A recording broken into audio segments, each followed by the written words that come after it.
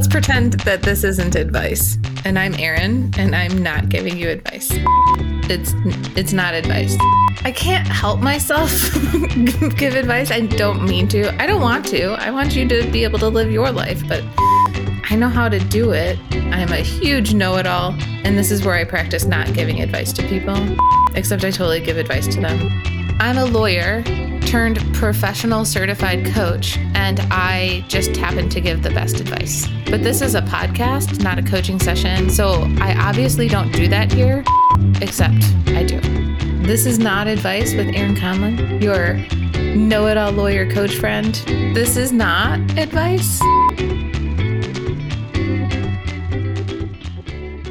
So today's episode is with Anthony Bonazzo. Anthony is a personal trainer and a comedian, and I know him through the Chicago comedy scene. We talk about success. We talk about grinding. We talk about building relationships within the scene and good advice and bad advice. If you ever need a comedian for a private event, or if you are an agent who's listening to this, I highly suggest having a conversation with Anthony. In the meantime, please like and subscribe and share this podcast. And I am doing free discovery calls this month if you would like to learn about more about what it's like to work with me as your coach. I hope you all take care. Have a great day. Hi, Anthony. How are you? Hi, Erin. Not in a mask. Yeah. How's it going? Tell me what's going on with you. Not much. I've just been doing a lot of shows and working and trying to pretend like the world is normal. I guess what everybody's doing. Yeah. So because not everybody knows you, who are you? Everybody knows me. They should know me. I'm Anthony Bonazzo. I am a comedian and a personal trainer. Comedian trainer on Instagram. Very easy to remember. Most people are like, you train comedians? Easy. And I'm like, no, this is not as good of a name as I thought it was.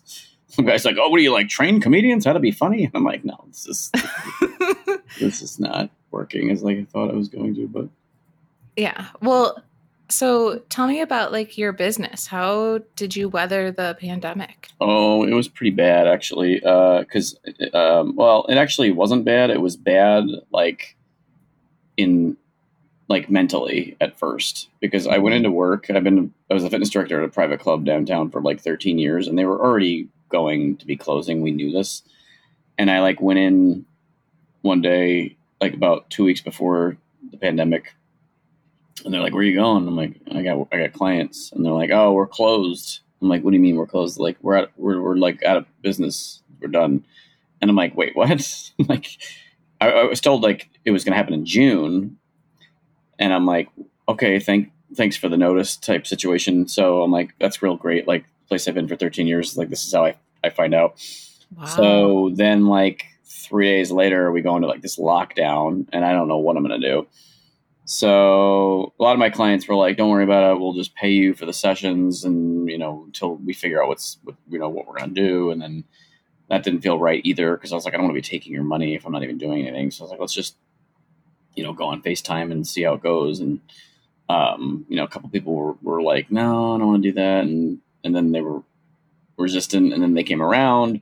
And then, pretty much everybody eventually got on board. And there was a lot of cool things that happened too. I trained this one guy, and then I met his wife because she would jump on some of the sessions. And then I met some of his kids, and I would train some of his kids. And then I got to know their whole family. And, did you move in? Yeah, now I'm part of their family. They adopted me. It's like I'm like a dog. I'm a rescue dog, a rescue Italian pup, greyhound, more like a Shih Tzu. I don't know, but it was actually cool. They came to my show a couple months ago, so I got to meet them all live. It was kind of weird to meet. I've actually met people that I met virtually and become friends with them too. So I thought it was interesting that this is the world we're living in now, but. Anyway, the long story short, so everybody just converted, and I had one guy who actually moved. He moved to Los Angeles, and I thought we were done, so I was panicking then too. I was like, oh, there goes a client. And he never really said anything thanks. He just moved, and then he's like, what time are we meeting? And then we were just So we've just continued to meet. And That's another awesome. client, same thing. He moved, and I thought he was going to be like, we're done. And then we just continued to meet. And now, I mean, like everything just flipped like a switch. And it was like, now here I am, like instead of like live sessions, I'm doing them virtually. And I actually like it because it's, I was commuting at one point, going from like the South Loop to the West Loop, back up north, back south. Like you're just driving all over the city all day to get like 2 or 3 appointments in. You're spending a ton of money on gas, and just parking and headaches and driving and traffic. And it's convenient, because like most of the traffic is just coming from my bedroom to my living room. So it's Yeah. kind of nice. You're like, you can't really complain. So it sounds like you made the transition pretty well. Like, Yeah, there was a lot of things that could have gone wrong, and mentally I was preparing to like have a full blown meltdown, and then it just didn't happen. But that's already like what it's like when you run your own show, is like you're always waiting for this bomb to go off that never really goes off, but that's what people don't get, is like when you're doing your own, thing, it's like you're just like always like, oh no, like today the day I just suddenly don't have an income. yeah, I worry about that sometimes too. But I think one of the things that I've noticed is that when I have that fear place, like when I'm in that, like, oh shit, where's the next client? It's usually because I don't trust myself. Right.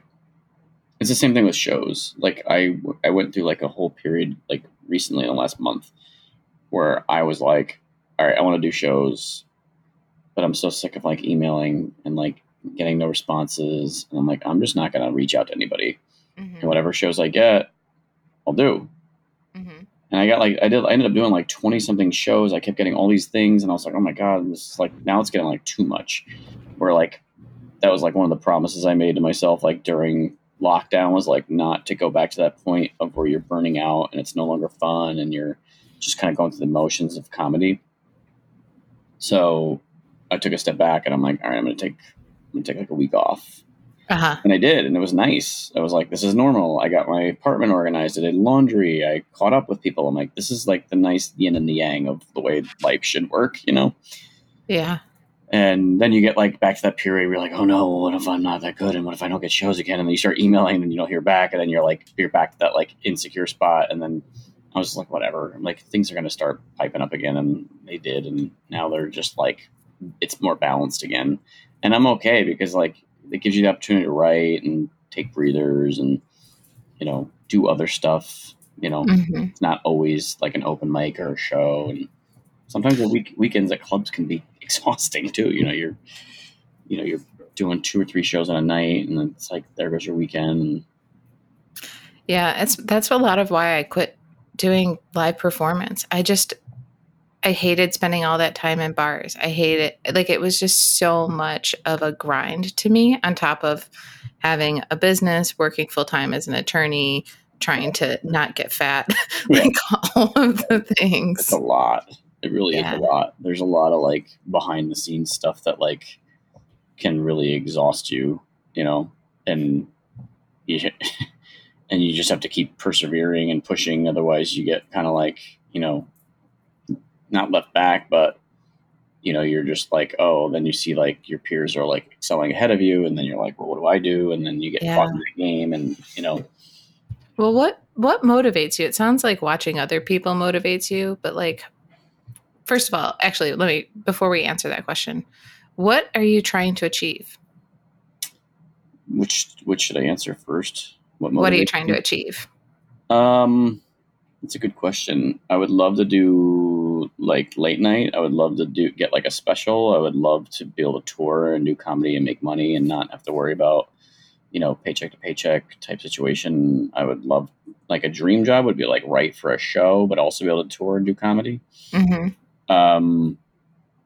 I don't know that watching people motivates me. I think that I try really hard not to watch other people. Like, I feel like it inevitably happens, because if you go on social media, you see it.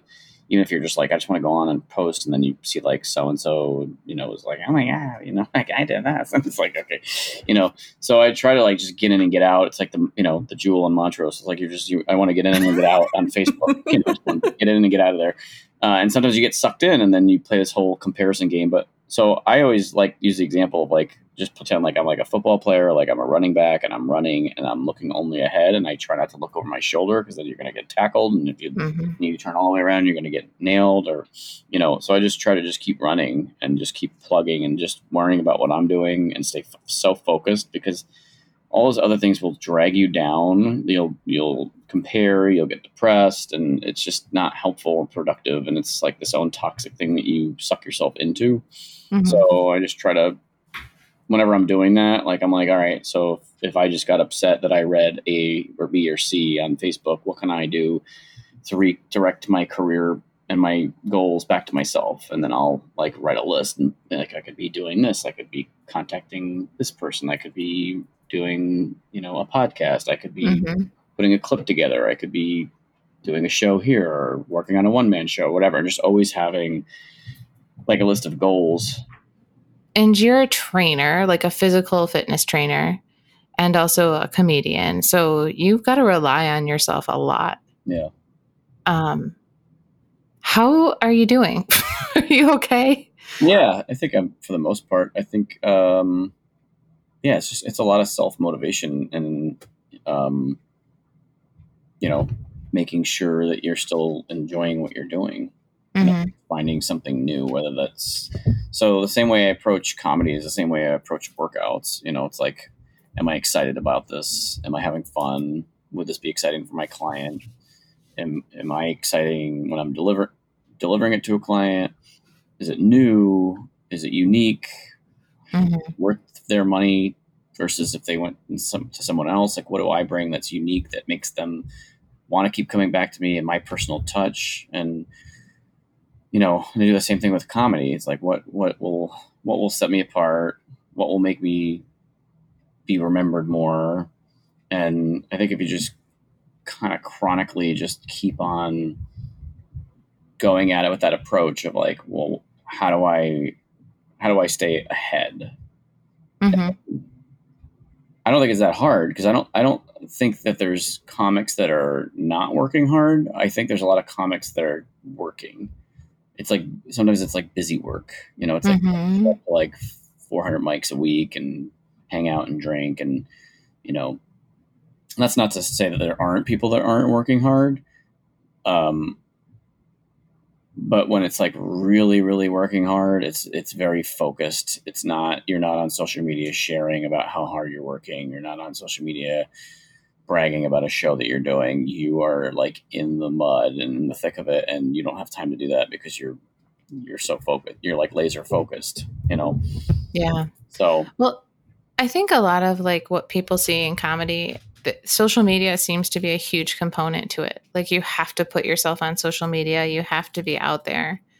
And it's also a huge distraction, because social media is not the show. Social media is not where you like get people to respond to you in real time. Right. Yeah. It's kind of like a necessary evil. Yeah. Well, so we were kind of talking about like what you really want to do, right, for a show, be able to tour. How far do you think you're away from those goals? I don't know. I've submitted a couple of packets over the quarantine, so it's like things that I'm doing that I never, like, I was always like, well, how do I even do that? It's like, how do I do that? Like it's always like this like weird thing with like stand up, probably maybe with improv too, particularly, where it's like, people are always like, well, how'd they get that? Like, so instead of like me like being like, well, how'd they get that? And like getting mad or like wondering and thinking, well, I guess I'll just have to wait and those things will happen. I'm just being a little more aggressive now, where I'm like, all right, I'm going to figure out a way to do X, or I'm just going to start asking, So that's what I've done in the last like year, is like, I've started like asking questions like, how does this happen? How do I go about this? Can I do this? And you'd be surprised, like, once you start doing that, like, you find some really cool opportunities that are just like, oh, I didn't need an agent to do that, and I could have submitted to here without, having the scene's approval that I'm like at this like level X or whatever. So as far So I don't know how far I am from achieving it, but I'm closer than I ever have, only because I finally just you sort of have to like come to terms with yourself and be like, well, look, no one's going to help you. Some people might, but no one's really going to actually help you get to where you want to go. It's very like fend for yourself type mode here for some reason. You'll get like shows, you'll get booked at clubs, and the local people might help you. Mm-hmm. Like if you really want to like go like next level, it's really going to be you and like what you can do, and you kind of like have to push yourself through that next barrier to get there. Yeah. Well, what I hear in that is not like that nobody will help you. It's more like it's on you to actually do the things to get to where you need to go. Yeah, like And well, in that sense though, they aren't helping you because no one's going to actually hand you the information or even right. Nobody can do it for you, yeah. is really what you're saying. Yeah, but even a lot of times you won't even get answers. Like you'll be like, "Well, how do I go about that?" No, you guys, it's just like a very like you throw these like you're like dodge the answer or dodge the question. Yeah. So now it's just been more like, okay, like I'm not getting the answer here. All right, I'm going to go over here instead.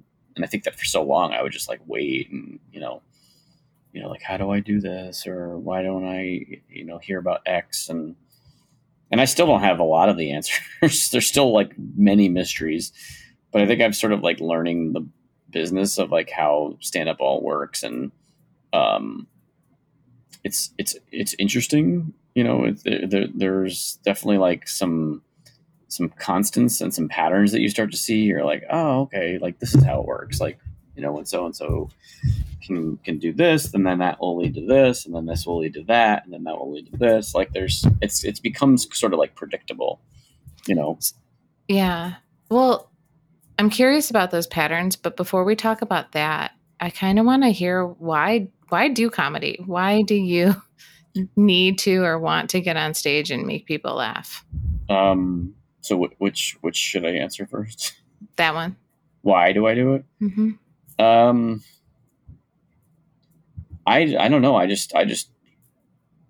mean, why would I want to be doing anything else? It's like you're going up to like this situation that you've chosen to put yourself in that's like super uncomfortable, and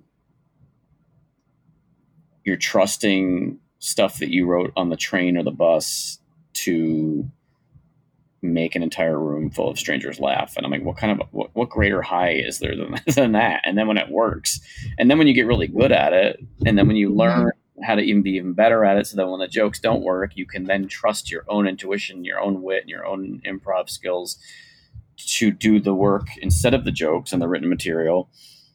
It's like it becomes addicting because you're just like, I can handle anything. Like you go up there with this like confidence of just like, I can handle anything, any room, any person, any situation. Nothing intimidates me. Mm-hmm. And that is such an amazing feeling because you don't always have that. People pretend like they have it in the beginning, and there's a lot of like arrogance, and it's like fake confidence and fake, cockiness. Everybody's always scared for certain parts of their career. But then when you have been doing it for 12 or 13 years and you really start to trust yourself, that's when it really starts to get fun. Yeah. Well, what made you start doing comedy? Like, I know what made me start. I was miserable and depressed, and I was watching Scrubs, and I was like, I had this realization that like, oh shit, people write these shows. Right. Like I'd never thought about it before. And then I was like, there's a job where you get to write jokes. Right. Yeah. I don't know. I mean, I grew up, I'm one of 8 kids. I think that it was like you're already doing stand up at the table growing up. It was like, you would you'd either roast or be roasted. It was like going around the table. And it was like, you just, I had like thick skin at like age 10, because it was like you're just making fun of people at the table or they're going to make fun of you. So then I don't want to get made fun of. So I would like step up and be like, I would start doing like impersonations of family members and, it's a huge family. It was scary, but it was like so fun because they're all older, they're drinking, and you're sort of entertaining them as like your first comedy club experience at like 10 years old at a table full of 15 adults that think it's hilarious when you do an impression of, your dad or your sister or whatever. So that kind of like feeds into your confidence, and then you go up on stage and you refine it and you find out like who you are on stage, and you're just learning.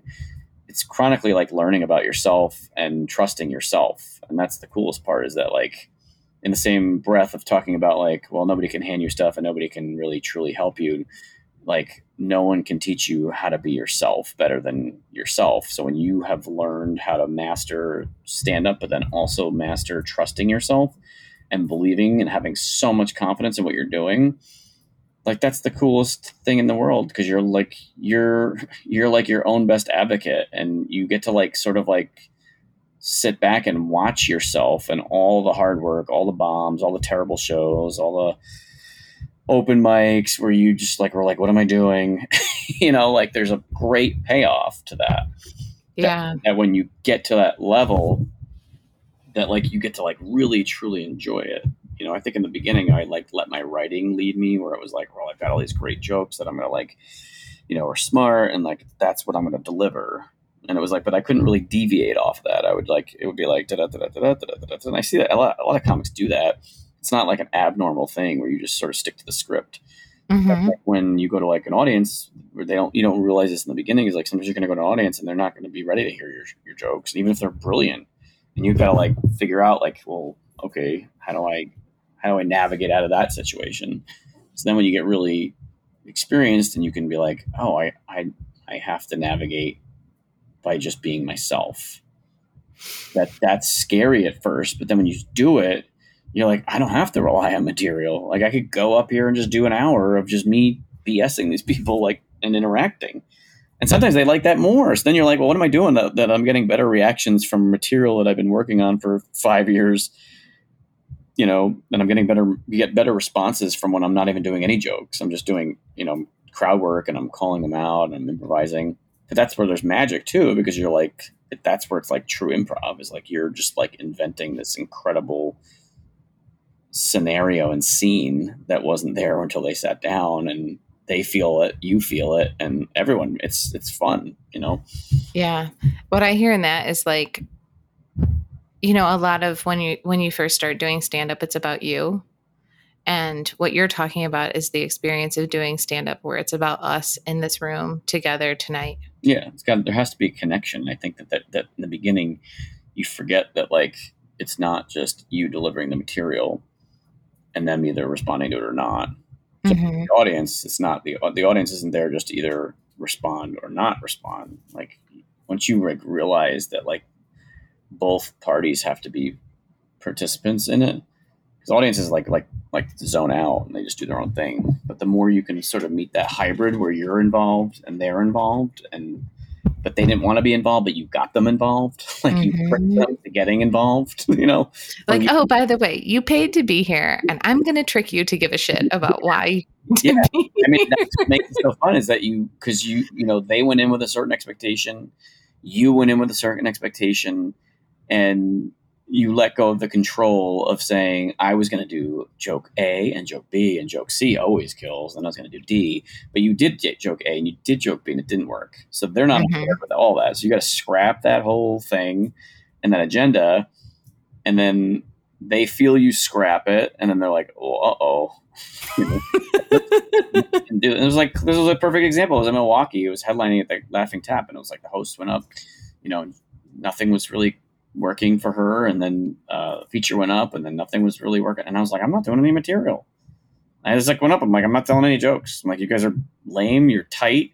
I'm like, we're gonna talk about you guys. I'm like, you. And I just started like doing like called out a guy in the front row. We started talking about him and his bladder. He got up like 4 times, and then next thing you know, I'm talking about the next person's bladder and then their life, and it was like 20 minutes gone by, and I hadn't done any jokes, so to say, but people were laughing, and it was like the whole room flipped, and it was so fun to watch, because it was like you're scared because you're like, I don't know if this is going to work. Like, what are these people who are paying me going to think if I just go up here and bomb? But then you just trust yourself, and you're like, no, in your head.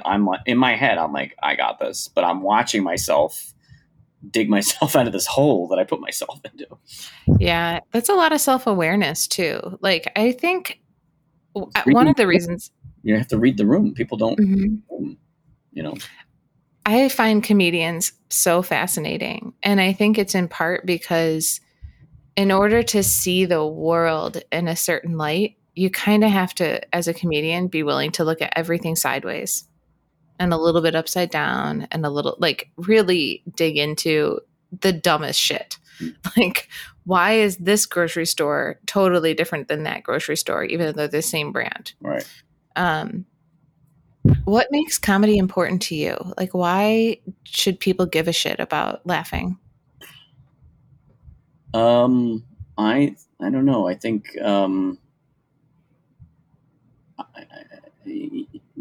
it's not really like a simple answer. Like I think I look at it way more like existentially than I probably let off. Like with some, especially with some of my material.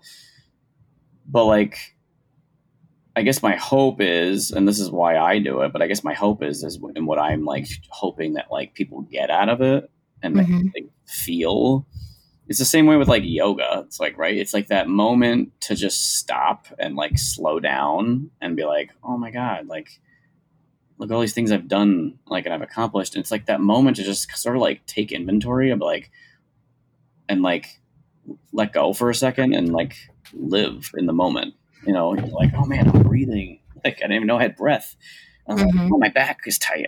What did I do? How did I let my back get this tight? You know, or oh my God, it felt so good to sit still. I haven't just sat down for like a month. And then you get through all these like revelations in like a short 1 hour or 40 minute yoga session.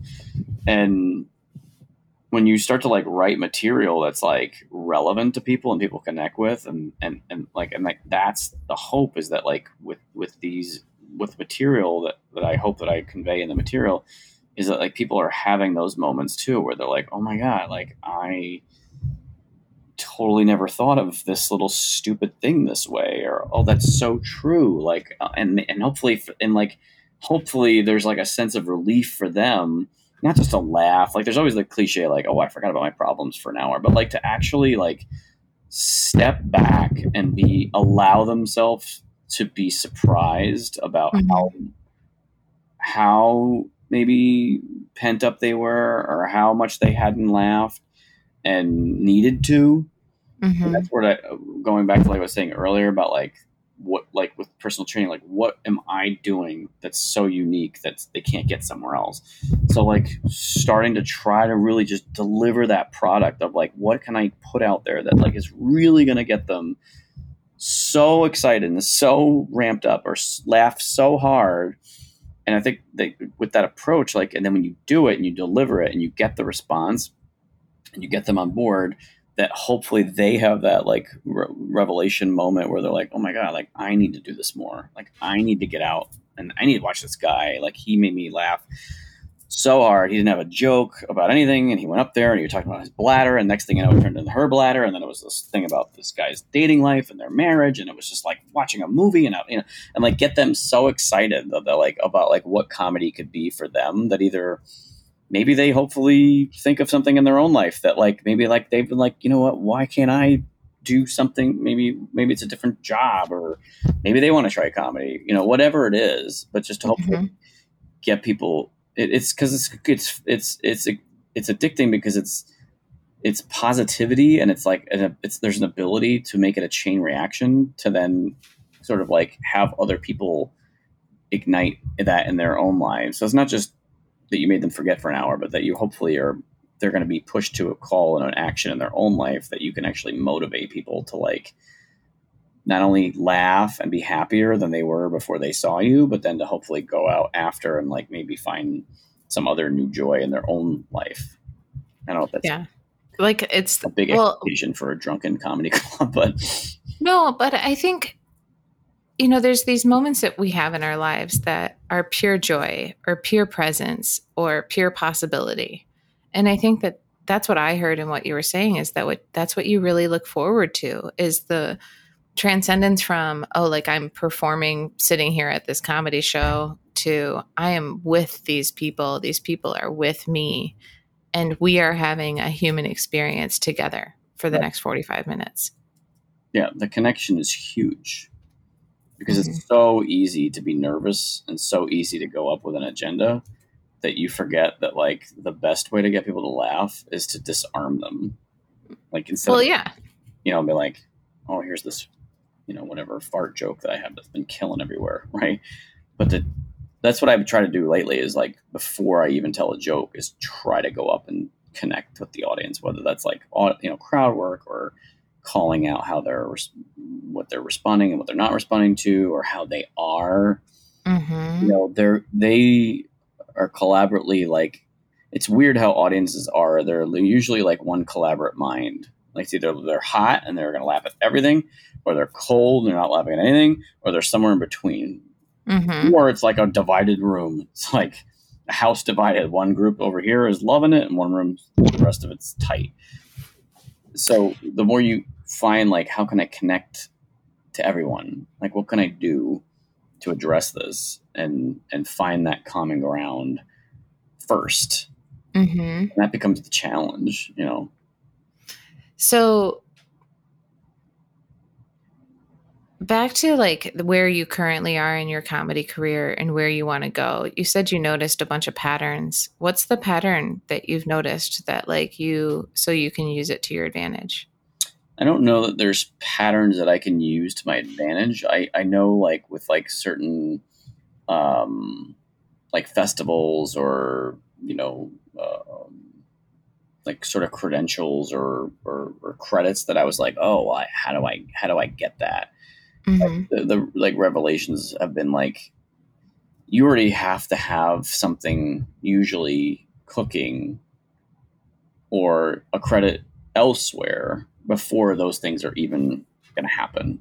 So it's allowed me to be like, I'm not even going to bother like trying to go after X over here, when like you look at like everybody who's getting these things that are over here that are like, it's because of the other thing that they did. So it's sort of like, it's like circumstantial, it's like a lot of times you can't really get like, say, agent X until you have credential A, B, C, and D. I had a really big agent actually tell me, he's like, it's not the right time for us yet. And I was like, should I be insulted by that? And my friend's like, I would be really happy. He was really honest. Like he's like, he reps like all these huge names that are all in movies, all in TV. He said he loved your clip, but he was honest with you. And he's like, it's not the right time for us yet. So, but I didn't know this. It was just this is a referral from someone in comedy who's been like my number one support since I started. And she was trying to help me and connected me with this big name agent. And I was like, well, maybe I should be depressed about this because now like, he just like rejected me. But I was like, well, wait a minute. Well, look at all the good that just came out of that. He loved the clip. And he also said it's not the right time. So the thing that I've become okay with like learning is a lot of these like things that like in the beginning I used to infatuate with like, oh, I gotta get an agent, I gotta get a manager, I gotta do these things. It's like those things don't come until you have something else that's like you've accomplished.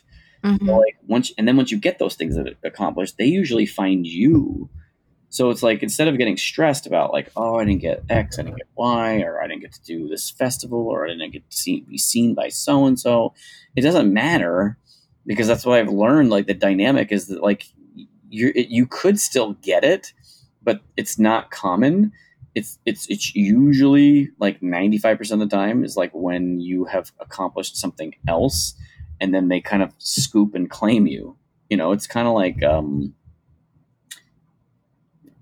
put it for like in a really simplistic way, it's like when nobody wants to date you and then you become very popular in high school, and all of a sudden like everybody was like, oh my God, I got a popular guy or a popular girl. That's a lot like comedy. Like, wait, did that happen to you? Were you like the nerd that nobody wanted to date, and then all of a sudden everyone wanted to date I was you? never a nerd in high school. I was not super popular, and then my senior year I was like one of the most popular kids in school, but I wouldn't say like people were like dying to date me. I don't think that's ever been Okay. the case. That's been a pretty good constant since I've been alive. But so it's but you think about it and you're like, oh man, that's so dumb. Like comedy's so stupid. But it's like that's how literally everything works. Like and people who deny it are just, you're lying. Like, because look at like okay, look at social media, right? You have like, I could be writing brilliant things that I work on for hours and jokes and stuff that it's like so like near to me and I'm proud of it. And it may get like, 10 likes or whatever. It'll get like some traction or whatever, right? And then, nobody will share it or, it'll just go off in the abyss and then I'll throw it in my act and it'll work well and it'll be like a cool joke that I now tell, right?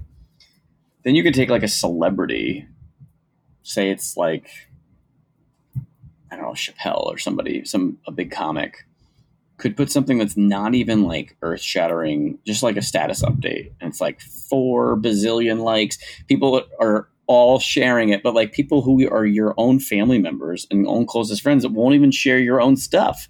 It's because we like to share and we like to support people who are already there, like that are already up here. They don't realize that like part of it is also sharing and supporting on the way up. So we love, for whatever, we're just hardwired to like support people who are already at this certain level. Yeah. And that's what the business does. And that's what Hollywood does, is that like once you've already gotten something, how many people do you see that do like late night or they do whatever and then they have a manager like immediately? I don't know. It happens a lot, Oh, okay. Maybe not. Maybe they don't get a manager, but you probably get a lot more bookings because you're like, oh, they did Conan, now your bookings open up. Yeah, it's kind of one of those things where, like, on the one hand, you have to be super responsible for what happens. You have to be super responsible for how much work you put in, what shows you get, who you're networking with, how you go about it. And on the other hand, you kind of have to wait for so-and-so on high to elevate you and pull you up with them. Right. And sometimes it happens not in a normal way. Maybe it's like, you maybe do comedy for like a year and some celebrity sees you and fluffs you up and then takes you with them on the road. And that's another path. So it's not like this is like the end all be all of paths. This is usually how it works. It's like, it's time under tension, like a muscle, like in a plank. It's like you're just holding that plank and hoping during this period of time under tension, like of grinding, open mic shows, trying to run your life. Like you said, don't get fat, do all these things. You're worrying all these things on your plate. And then eventually something comes along and like, oh, by the way, we're gonna have you do X. And you're like, oh, okay. And it does. I mean, as for as annoying and undemocratic as comedy can sometimes seem, I'm a true firm believer that longevity and tenure do lead to opportunities, even if you're not great.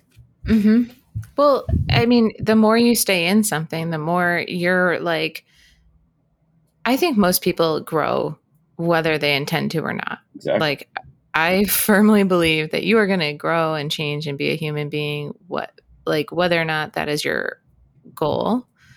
And so the choice is to grow in the way that you want to, or grow in the way that happens to you. And I think that's all you're saying is like, the more you put time in, the harder you work at some of this stuff, it's very likely that you will grow in the way that you want to grow. Right. And less likely that you will grow in the way that you don't want to. And that's why it's frustrating when people like comics are like eager to sort of jump and be like, well, how did he get that? I deserve that. And it's like, there's no need for this mentality of like, you deserve or he deserves. It's like, first of all, like, you're missing an opportunity to grow. You're missing an opportunity to get better. And that goes back to like what I was saying, stop paying attention to what other people are doing, start paying attention to what you're doing, get so much better and so good at what you're doing that you're not paying attention to what anybody else is doing.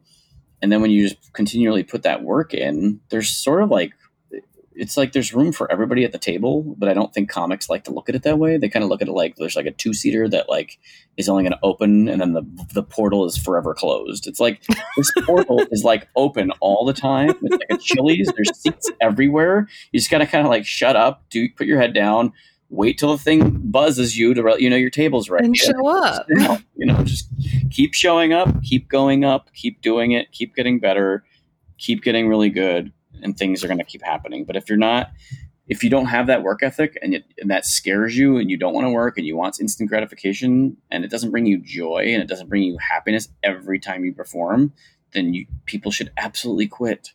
Like there's no need to stay in something that's going to make you. This is not.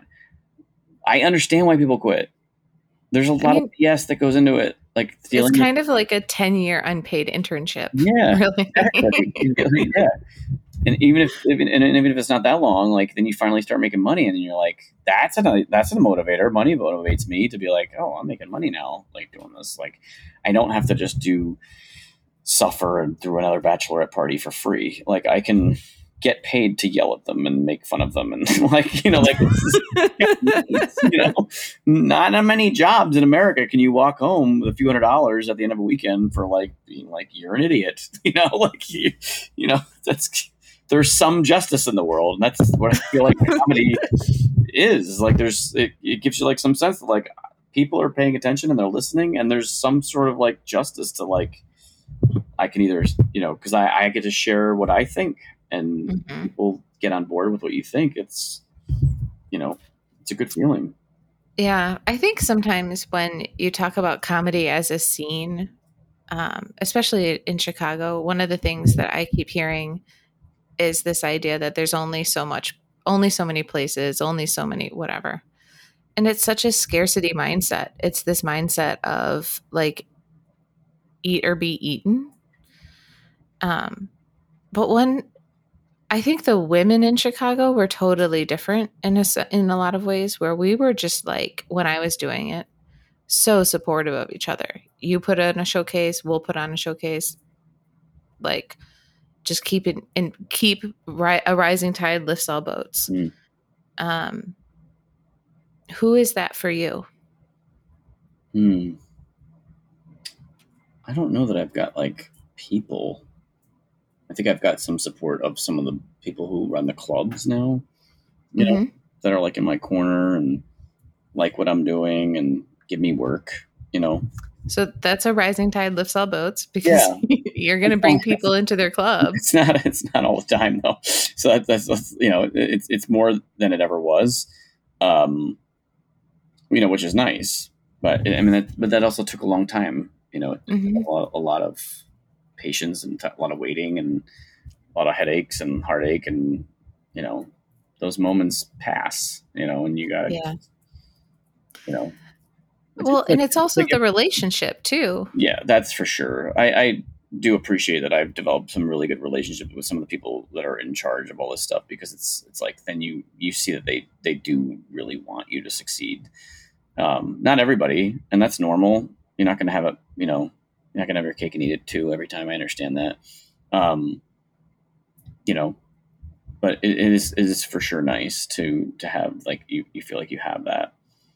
But again, sometimes like, so like in the scarcity sense, like I understand why sometimes comics feel that way, because there is a limitation as far as like clubs. Like there's only really 3 clubs, and if you count the Improv in Schaumburg, that's 4 in Chicago. Yeah, and that's like 5,000 comics all trying to get the same 3 spots. You know what I mean? So, yeah, but like really, how many of those comics could actually hold up under those spots? Maybe not 200. a lot, but a lot think they can. So then you end up fighting through that, like you're wading through the water, because they have, like, the clubs have to decide that for themselves. Like, you can't go to the club and be like, so and so is gonna bomb. Don't bring them. Like they think they're ready. Like comics always will think they're ready, and there's not a lot of self introspection to just be okay with admitting, be like, you know what, I'm not that good. Well, it's okay to admit that if you're not, just say. I mean, I wasn't that good. Okay. In the mirror and be like, am I really that good? It's like, that's why sometimes I go to these, like, the showcases at Zanies, they have like, they're pretty easy to get on, because it's kind of like up and coming people, and they give a lot of opportunities to new people. And, you see this person that's just running their mouth all day on social media, like, oh, I'm killing it, I'm just destroying everywhere. And it's like, then they go up, and then you're just like, you just see this like look of humble in their eyes, like, oh, that was a lot of silence for this back of the room, and it's not that I'm like delighting in it. It's just like, you need that. That's why I miss Jokes and Notes. Jokes and Notes was the ultimate humbler, especially if you're a white comic going out at the South Side and you're like the only white person in a room full of 200-300 black people, and you think you're the shit, and you go And up. if you can't make the people on the South Side laugh, you're not funny. Man, you would. I mean, it was ruthless because it was like you'd get booed off stage, you get the music turned on you, and if you don't have thick skin, like that can ruin your month and your year. Like going up and getting booed off stage. I mean, it was like Night of the Apollo, like oh, get my honey, like screaming. Like you see people like this look in their eye, like they are just done forever now after this. Did you get booed? Never got booed. I think Mary turned the music on me one time because I was about to go over and the place was like out of control that night. And she's like, I was protecting you because you're featuring this weekend. I don't need you getting in your head. It's like, they were wild anyway. It was worthless tonight. Like she was just like, they were a terrible crowd. She's like, I just wanted you to get off stage and to be done because there was no point in you being up there. But nobody really did well that night anyway. So I was like, she's right. They're just out of control tonight. Do you ever find yourself like taking a step back and going, oh, that was a saving grace moment? Like you thought you didn't get it. You thought something didn't work out, but it actually turned out to be better for you. I'm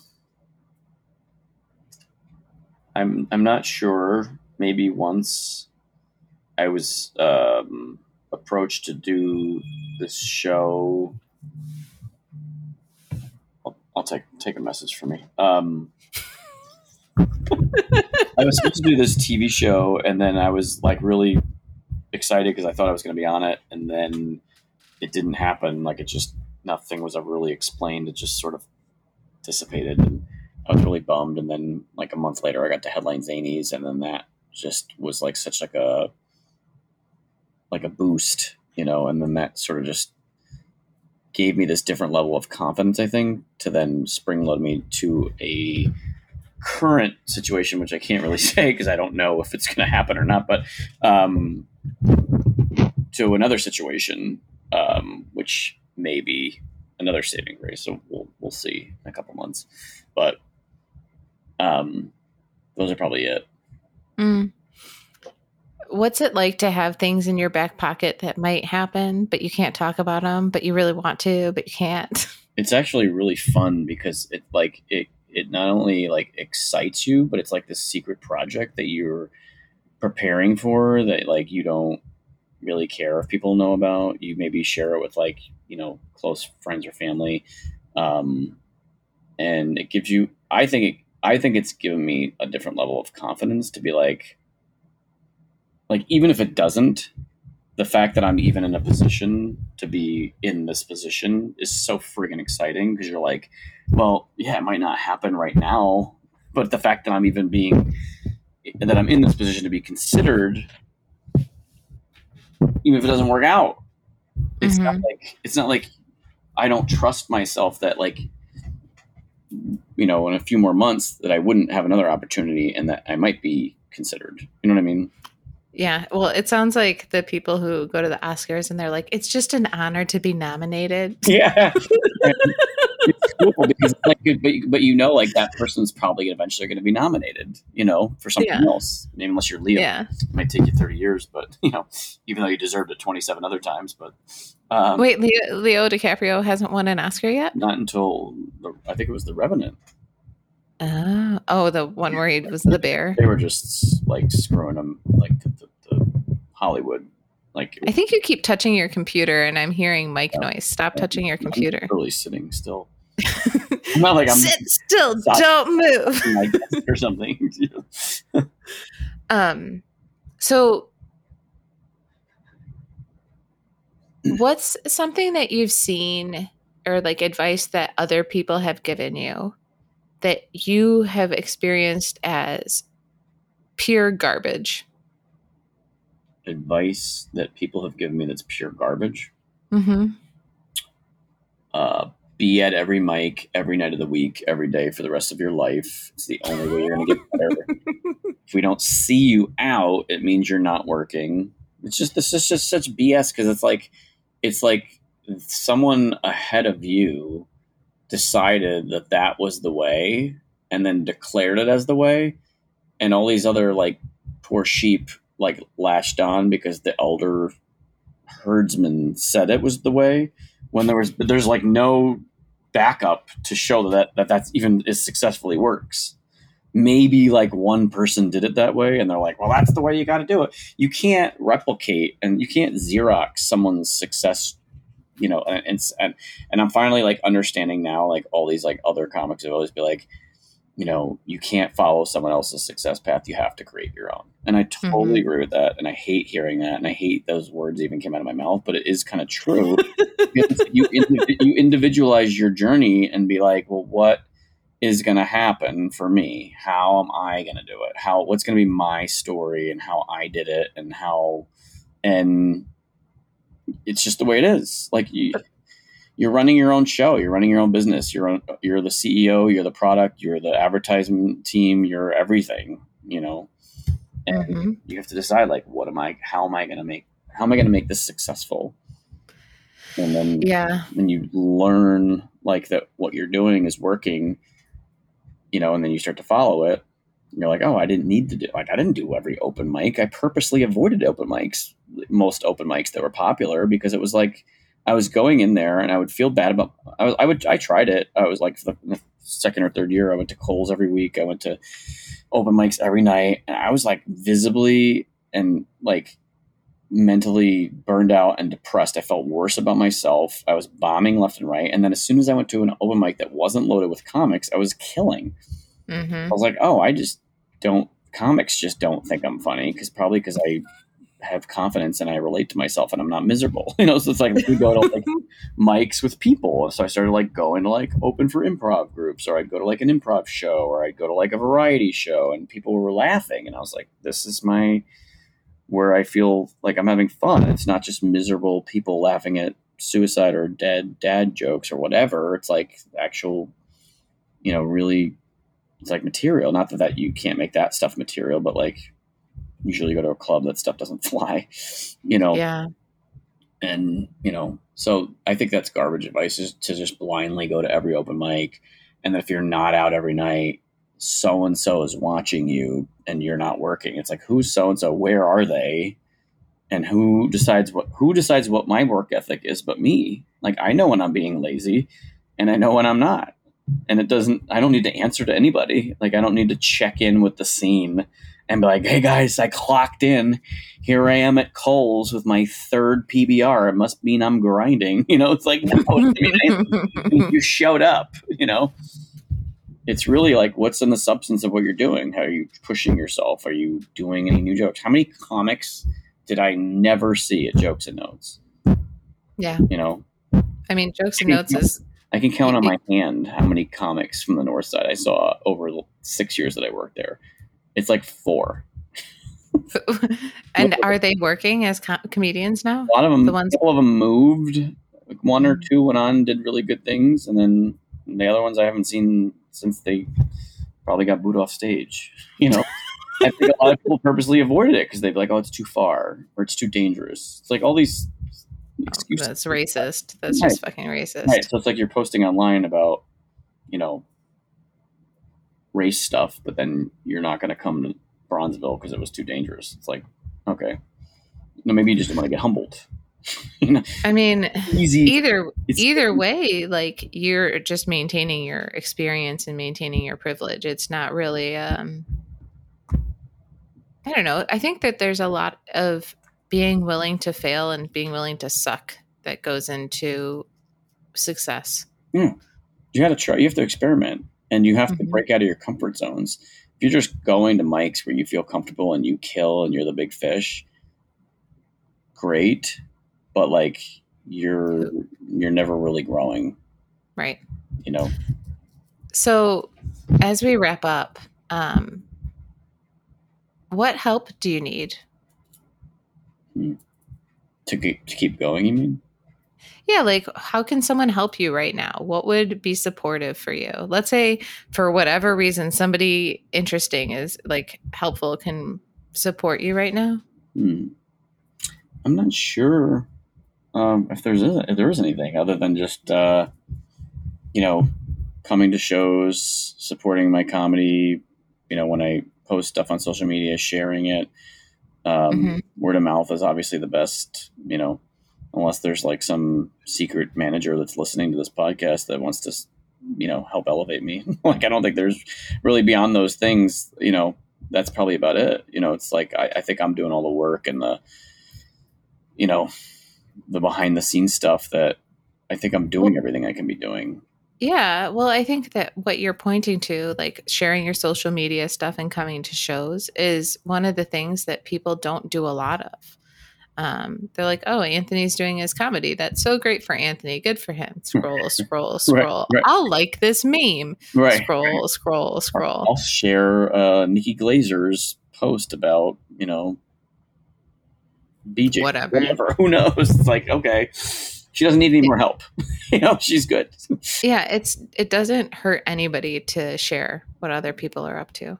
That's why you can always tell a lot by where a comedian's head is at when they share and like will fluff up a fellow comic, is that they are confident in themselves. Mm-hmm. If they're not, they just see you as competition. They're like, don't even get me started. Okay. The last question I have for you is, how will you know when you've succeeded? I mean, I think I already have. I mean, I think I came into this and I was like, I didn't know what I was doing. I was doing improv and I was like, oh, I want to try stand up. And then next thing I was doing like a rising star thing at Zanies and it did really well. And then I was like, okay, I guess that was fun. And then I didn't get to do it for like a year. And then I was like, all right, I want to, I mapped out like a whole thing of like what I wanted to do. I was like, I want to work at Zanies. I want to work at clubs. I want to travel to do comedy.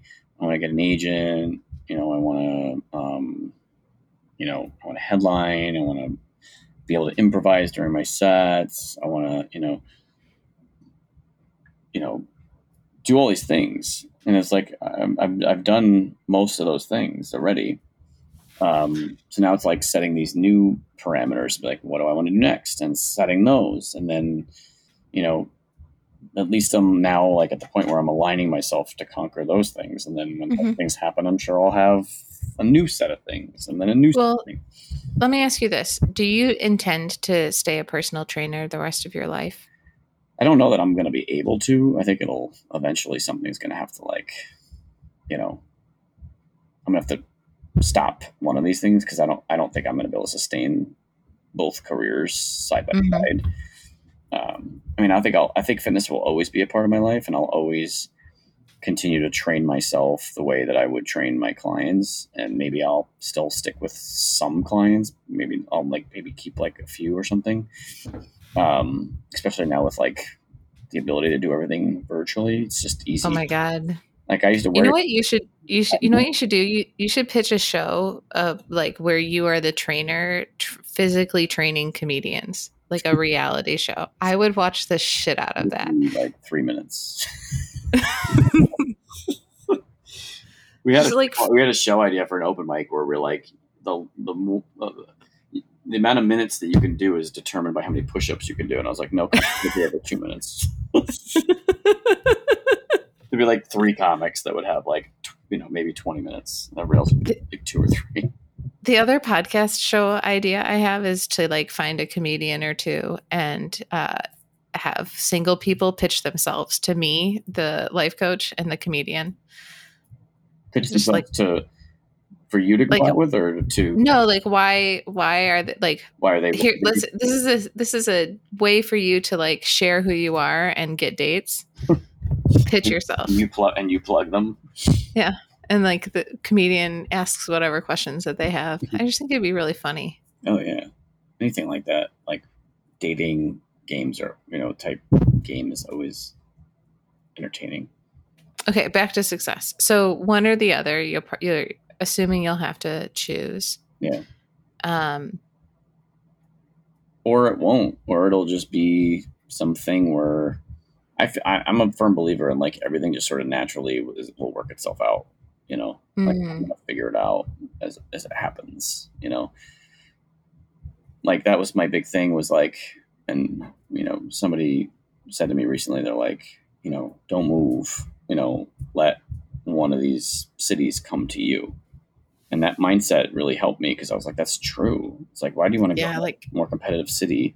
Like, let something happen, let you accomplish something that promotes and provokes you to move. That way, you're not mhm. like really starting it all over again. You're going with something in your hand to be like, oh, I've got this thing though. This is going to be the thing that leads me to, the next level.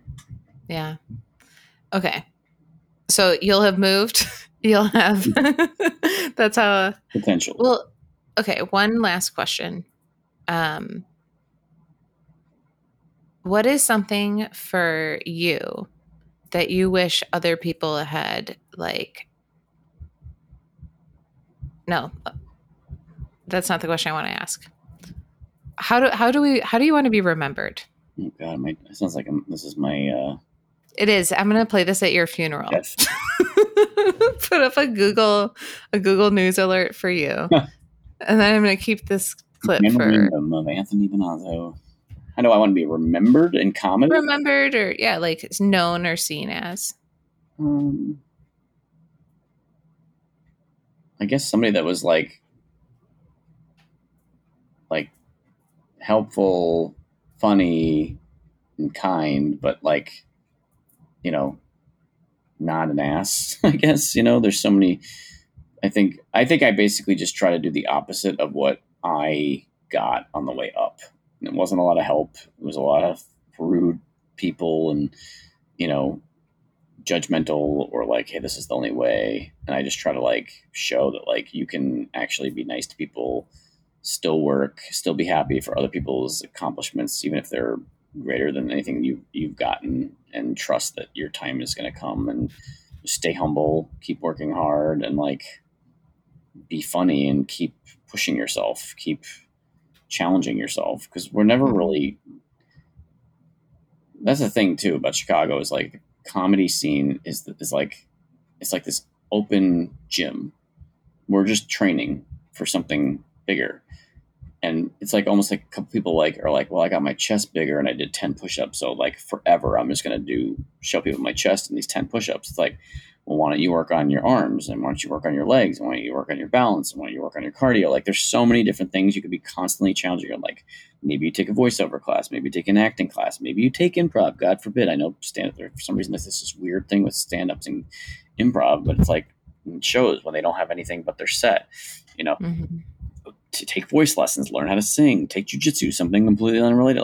Challenge yourself to be always getting better and improving because this is the training ground. So when you leave here, you are the best possible package and version of yourself that is just going to be unstoppable wherever you go. Because when you go there next, chances are someone didn't train that hard, or maybe they did, Mhm. and you're right up to par with the competition. It's just people just get comfortable. It's don't get comfortable. Stay uncomfortable. Push yourself.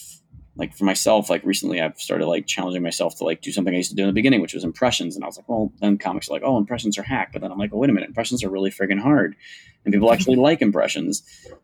People get hired on Saturday Night Live because they can do impressions. So I've started get Uh-huh. over that and start doing impressions again. I was like, I want to start singing, and so I start singing during my sets. I'm challenging, and I'm like, I don't even think I would ever trust myself to do that. And it's and it feels so good because it's scary at first, but then you're like, that's what all of this should be, is just casting that fear aside and just trusting yourself, your talent, and what you're doing, and chronically and constantly be growing and getting better, because that's not only is it good for you as isn't from an individual level, but that is really what goes back to the beginning of the conversation. That's what sets you apart. Mhm. Got all these things that you're doing. You can do impressions, you can do improv, you can host, you can headline, you can feature, you can do a quick guest spot, whatever. You want to just be so versatile that people remember you, and you will have access to anything you want to do. And you know, it's just that's what I try to aspire to, is just to make sure that when people go see a comedy show, they're gonna remember that. They're gonna remember me. Yeah. You know. That's awesome. Thank you so much for doing this podcast. Thank you for having me. Um, how do like remind people, where do they find you? Where can they? It's really mostly just Instagram. It's just at Comedian Trainer. I mean, I'm on Twitter at Benazzo31. I don't use it a lot. I'm more on Instagram. I feel like Instagram's more like up to my speed. You know, people seem to like engage with my stuff, and I seem to get followers. TikTok, you can follow me at same thing, Comedian Trainer. That's just more videos that I end up sharing on Instagram anyway. That's also a weird entity in itself, because it's like you're this like middle-aged man in the midst of this like what people find funny on that app is like mind-boggling. I'm watching some of these videos. It's got like 10 million likes that are viral, and I'm like, I don't understand why that's funny. It's like a trend of like a sneaker being filmed on the ground. They're like, isn't that funny? It's the sneaker trend. I'm like, I don't get it. Like, what? Yeah, you just don't get it because you're old. I'm like, okay, well, go tell that joke at a club and let me know how it goes. Like, you'll find out really quickly you'll never want to do comedy again after you tell that sneaker story. Okay. Any shows you want to plug? Nothing really big coming up. I'm going to be at Zany's Old Town the weekend of September 10th, I believe. And then for one night, featuring opening for Jessica Kirsten, who's phenomenal, on October 16th in Old Town as well. Awesome. Yeah. All right. Go see Anthony at Zany's. And thank you so much. Thank you. This Is Not Advice is brought to you by me, Erin Conlon. If you are interested in learning more about my coaching practice or how we might be able to work together, please visit erinconlon.com. This podcast would not have happened without production support from Cedar Cathedral Narrative Studio.